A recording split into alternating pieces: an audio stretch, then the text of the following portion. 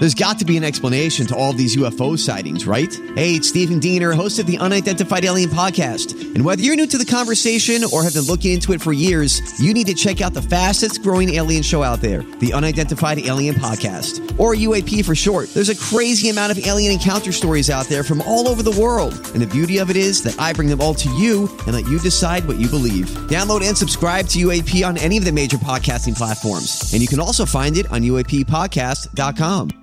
DMV Download, the new daily podcast from WTOP News, is out now. Hosts Megan Clorty and Luke Garrett get the story behind the story. Every weekday afternoon, Megan and I will go beyond the headlines with WTOP reporters and sources to bring you more on the biggest local stories impacting you, our fellow Washingtonians. The DMV Download podcast is available now on all major podcast platforms. Subscribe today so you don't miss an episode. The DMV Download podcast is presented by Steamfitters Local 602.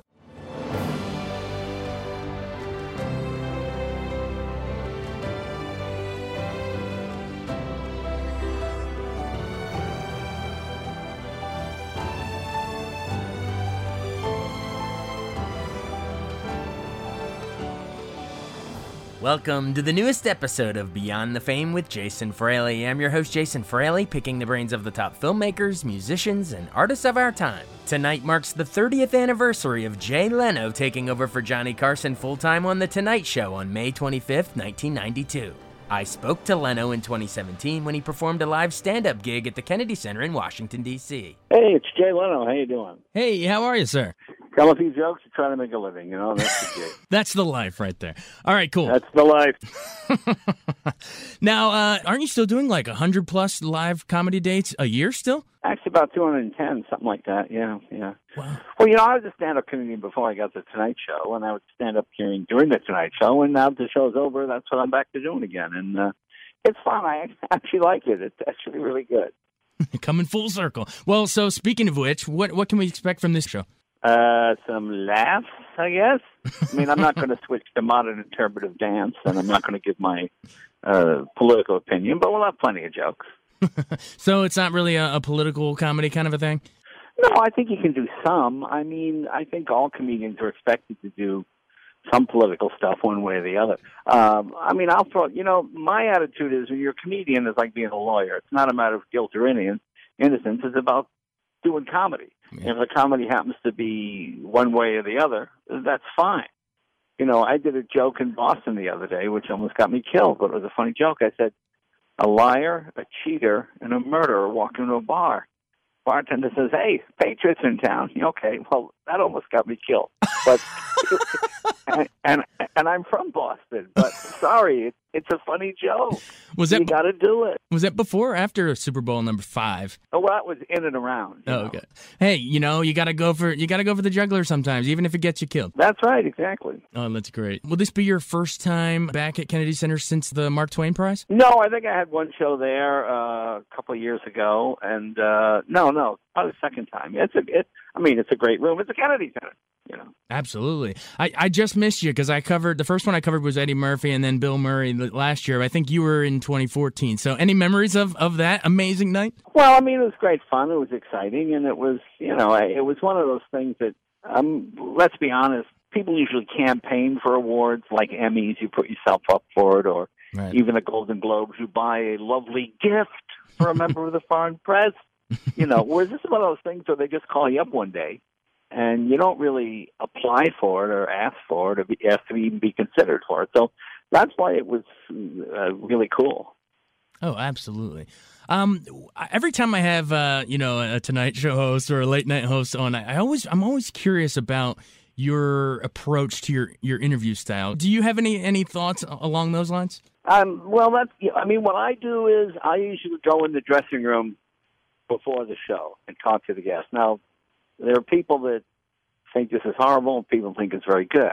I mean, other talk show guests. Some guests want to have everything totally spontaneous.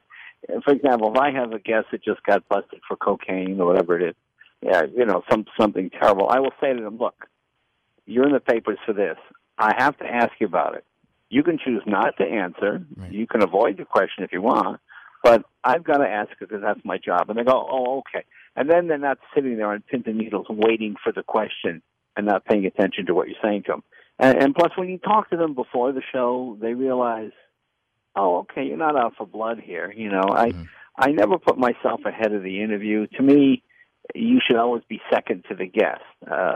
Sometimes that works for some people, sometimes it doesn't. The one thing it doesn't assure you is that the guests will come back again because they felt they've been treated fairly, right. You know? Right. So that's sort of your breaking the ice approach as opposed to just coming out and hitting them with the cameras rolling. Yeah, exactly. I mean, that's nobody like. I mean, one of the best was, and the most famous one was Hugh Grant. Mm-hmm. You know, Hugh Grant showed up by himself, no publicist, no agent. I went in and I was smiling, went into the room. I said, "How you doing?" He goes, "Fine, just let me have it." I said, "Okay." I said, "Look, you know, I got to ask you about it." He goes, "Oh, I know, don't worry about it." Okay, fine. And he had a real good sense of humor about it. And he was very funny, and they got us huge ratings, and it was great. I mean, the ones that, you know, the celebrities that bring all their press people. I can remember one time we had, I can't remember her name. There was some ice skating star who had been in the Olympics who was like America's sweetheart. And like 10 years later, she's in Playboy magazine, naked, you know. So we get a call from Playboy and the press agent. Would we like to? And I said to somebody in the meeting, "What, is this a good second or third guest? You know, America's sweetheart, she's now naked and Playboy." Okay, fine. All right, so we book her for second or third guest. I go in the dressing room to say hello. The agent says, "Miss Lano, come here. We are not discussing Playboy. We're not discussing." I said, "Great. Take your client and go home. I can get a comic here in 20 minutes. So that's not a problem. Thank you for coming. I'm sorry it didn't work out." Okay. I said, "Look, you called us. Your client is naked in Playboy magazine, okay? That's what we have to ask you about that. Don't say no after you begged to be on." And okay, and it went fine. You know, I was fortunate enough to have dinner with every single president since Gerald Ford. And the only time I was nervous, the first time I ever did a Washington Correspondents' Dinner, I did it with Reagan. Mm-hmm. So I'm backstage in that kind of green room thing, and I see this general come in with all the medals, and he's looking around. He goes, "Hey, you, are you the comedian? Come over here." He says, "This is my commander-in-chief. Do you understand that? You don't make fun of him. You don't denigrate him. He is the leader of the free world." And he's poking me while he's doing all this, you know. Yeah. And I said, "Yes, sir. Thank you. And then he leaves, and I go, "Oh, man." Then George Schultz comes in, and George has had a couple of drinks. He goes, "Leno, come here. When you get out there, nail Ronnie. Nail his ass to the wall." And he's laughing, and he slapped me on the back, you know. And I said, "Are you sure?" I said, "That general goes, screw him. He works for me. Don't worry about that. Just go out there and let him have it, you know." And I'm like, so now I go, what do I do? And now I'm like, I don't know what to do because, I mean, it was just a weird sort of situation. Yeah. But I remember the opening joke was, I want to congratulate Nancy Reagan for winning the Humanitarian of the Year award. I'm glad she beat out that conniving little chick, Mother Teresa. I've got to laugh. Any of the, let's say like fellow showbiz folks you got to talk to, like Dick Cavett was Groucho Marx, you know, that was his childhood hero. Anyone like that for you that you grew up watching and then, oh my God, here they are. Oh gosh. Yeah, I mean, boy, there are a lot of those. Well, you know, Sean Connery was kind of cool because when you're a kid, you know, when you're 14, when Goldfinger came out, you know, so it's hello, gee. You know, he has that sort of. He was always kind of a cool guy. Sean Connery was kind of cool. I mean, there was an awful lot. I mean, they sort of escaped me now. I mean, just Johnny Carson, obviously, that was pretty impressive. You know, all the big comics in my era, Rickles, Newhart. You know, that was an amazing time. Absolutely. You mentioned Carson. Take us back to your first appearance. I think it was in 1977. Right. Well, you know, there's a whole process to it. You know, Johnny would first they send scouts in to see you, and then Johnny came in to see me once, and he gave me some good advice. He said, he pulled me aside. He said, "You know, you're a good performer, but you need a little stronger material." And he said to me, "What you should do is you should write your jokes out and read them to people first. And if the joke gets a laugh, then you know you got a solid joke. Then add your performance to it." He said, "If you take a weak joke and really sell it hard, you'll still get a laugh, but it won't be a solid laugh. So you want a joke that works on two fronts. It works if you say it in the dullest, most boring way possible. And that means it'll really work when you put a little body English into it and you sell it." And that was the best advice I ever got, and that was really true. Oh, that's great. And then so you started being a regular substitute in 87, take over in 92. What was it like sitting down in that chair, being, saying, wow, I am officially Carson's official full-time replacement now? Do you remember that very first show where it was just you? I don't think I ever said to people I am officially, because that's something you more do for third world dictators and things. But it was, you're only as good as your last show. Mm-hmm. And if you hosted one night and it didn't go well, ooh, boy, they're going to watch that next show pretty carefully. If that one doesn't go well, then you're not the official, as you say, guest host anymore. Right. So you're sort of on pins and needles all the time. It's never anything you take for granted. Yeah. And speaking of you're only as good as your last show, I'll never forget the last one you did when you had Billy Crystal and Garth Brooks on. Why was it important to have those two on your send-off?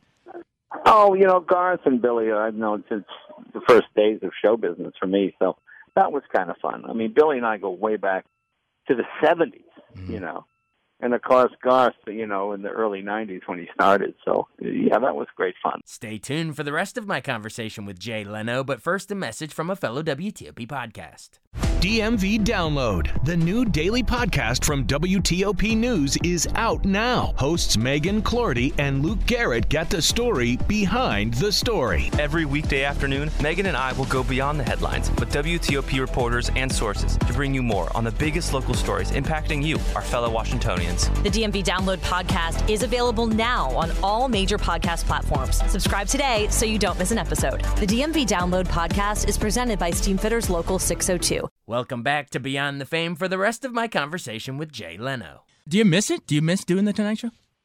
Well, yes and no. I mean, at some point you say, when you're 40 and you're talking to the 26-year-old supermodel, it's sexy. When you're 66, you're the creepy old guy, okay? I mean, at some point I shouldn't have to know all of Jay-Z's music, Right. I mean, when you're my age, you're pretending to, Tupac once told me, okay, you just sound ridiculous, okay? So you have to know when to step aside. You can only live in the time that you live in. And during the time, I was lucky. I did it at a time when Clinton was horny and Bush was dumb, and it was just easy, I mean, the Clinton thing was the golden age of comedy. Most people don't know anything about Syria. They don't understand the Middle East. Right. But by golly, everybody knows somebody like Bill, Right. Gosh, and that's why the jokes, again, the best comedy, we Americans will accept anything except hypocrisy. Yeah. Because we're very forgiving. People can do the most harm. I remember when Charlie Sheen was on Tonight Show, and I asked him a question, and Charlie Sheen said, I just like hookers and cocaine. And the audience applauded. And I go, why are you applauding? They were applauding because he was so honest, not because they weren't applauding hookers and cocaine. They were applauding the fact that, hey, at least the guy's being honest, I mean, whether it's Jimmy Swaggart or whoever it might be, there's nothing funnier than, I did not have sex with that woman. Well, that's the greatest line ever. I mean, what's funnier than that? That's great. You truly were, the captain of the ship during some amazing times with plenty of material. It was great fun. Absolutely. And then passing the torch to Fallon. I know you popped on his show and did a guest thing every now and then. What do you make of his stewardship of the great legacy of that show? Oh, he's doing. He's probably closer to Johnny in demeanor than almost anybody. He's young, he's good looking, he can play an instrument, he can sort of move and dance. So Letterman or I dance around. It just didn't happen. I know. I think Jimmy does a great job. He brings another whole dimension to the show. I mean, when we did this show, the focus was always on the monologue. Now the focus is on, viral videos and getting those things out and all that kind of stuff. Absolutely. You mentioned Letterman. What was his sort of gift? What did he bring to the comedy world? I hate when people try to pit entertainers against each other, whether it's Letterman or back and forth with Well, the interesting thing was when we started, we all sort of started together. Right. And the first time I saw Letterman, I thought he was a brilliant wordsmith. He could stand on stage and weave words in an interesting way. I remember one of his early bits was about, he talked about working at a local TV station and the editorials the manager would always do. And one of the subjects is, we here at KW, whatever it is, diametrically opposed to the use of orphans as yardage markers on public golf courses.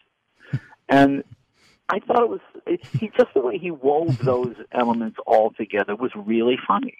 And I walked up to him and I introduced myself. I said, "Oh man, that's really great." And then he watched me perform and he said to me, "How can you be so loose up there? I mean, just kind of loud and yelling at you." He said, "I could never."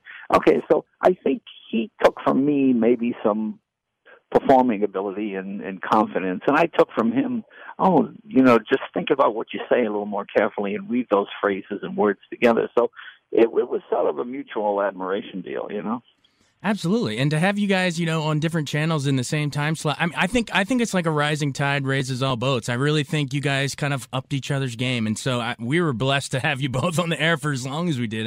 Well, that's very kind. Well, thank you. Thank you very much. What about, speaking of the things we got to ask you, like you said earlier? What about the whole Conan deal? What was his gift? Oh, Conan's very good. Yeah. Conan's excellent. When Conan first came on, I remember they had him literally on a week-to-week. And I went to the network and said, the guys can't go week-to-week. Nobody can live like that. So I promoted him every night after the show. And, what happens is basically business. It's just business. It really comes down to everybody's trying to, who are you going to make more money with, this guy or go with this guy? And right. I think I was someone who always believed, I never liked pay or play. By that I mean there are people who have contracts. If they don't use you, then they got to pay you the money. Yeah. Well, I always made sure my contract was pay and play.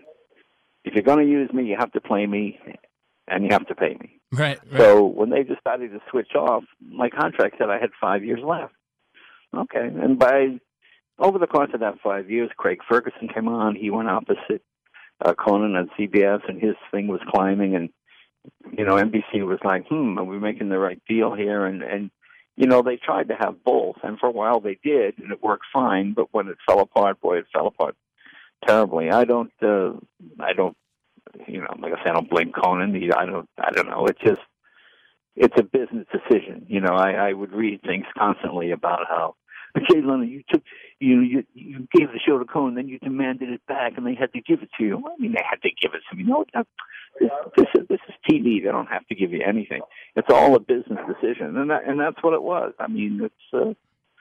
It's too bad. I think I lost a friend at the time, and so did he. Yeah, well, like you said, it's showbiz, and I just think back of all those great years where you guys were the 1-2 punch. You would kill it and Tonight Show, and then he would follow you up with those, Tramp the Comic Dog, and just all that great stuff. So, it was great fun. It was great fun. Yeah. So thanks to all that you've done with that. And then I think recently I saw you. What have you been up to lately? I think I saw you on a Netflix show about talking cars. There's a Netflix series every. No, I didn't. Someone else mentioned it to me. I think I was on there, but I didn't know about it. But I do Jay Leno's Garage on CNBC, but yeah. Yeah, no, it was a great episode, even though you don't remember doing it. But I do. No, sometimes you do it for one thing and it shows up somewhere else. I think that's what this was a case of, yeah. I gotcha. But the one I did enjoy was you doing Comedians in Cars with Jerry. Yeah, that was great fun. Jerry's one of my closest friends, one of my oldest friends, so that was really fun. Absolutely. When did you get into cars? What started that whole obsession with you? Well, I grew up in a rural area in Massachusetts. We couldn't go places virtually. We had to go places in reality, so that was a totally different thing right there. So cars were really your only way out, I lived in a little house. We had one bathroom. We had one phone in the kitchen. So if you try to talk to a girl, your mother was always within 10 feet. What are you saying?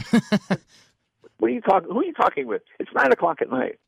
And whenever I called at 9 o'clock at night, my father would go, only hoodlums are up after 9 o'clock at night. He would only hoodlums talk on the phone at midnight. My father, hilarious. I thought it was nothing good happens after midnight, but for your parents, it was 9 o'clock. Yeah, well, they were always the 3 hours behind. Yeah, it's like the time zone thing or something. Awesome. Well, bringing it full circle, you've been more than generous with your time. Why should we come out at Kennedy Center? One final pitch. Well, I think there's a lot of humor. I think you'll enjoy it. A lot of funny stories and a lot of grown-up stories. It's a fairly clean show. I don't work dirty. That doesn't mean I'm making balloon animals, but I think he can talk about adult subjects in a adult way. So I hope people come by and check it out. Awesome. Thank you so much. Mr. Jay Leno, it's an honor. Thanks for joining us. Hey, thank you. Thanks so much for joining us on Beyond the Fame with Jason Fraley. Remember to hit the subscribe button and give us a 5-star rating if you like what you hear. We'll see you next time.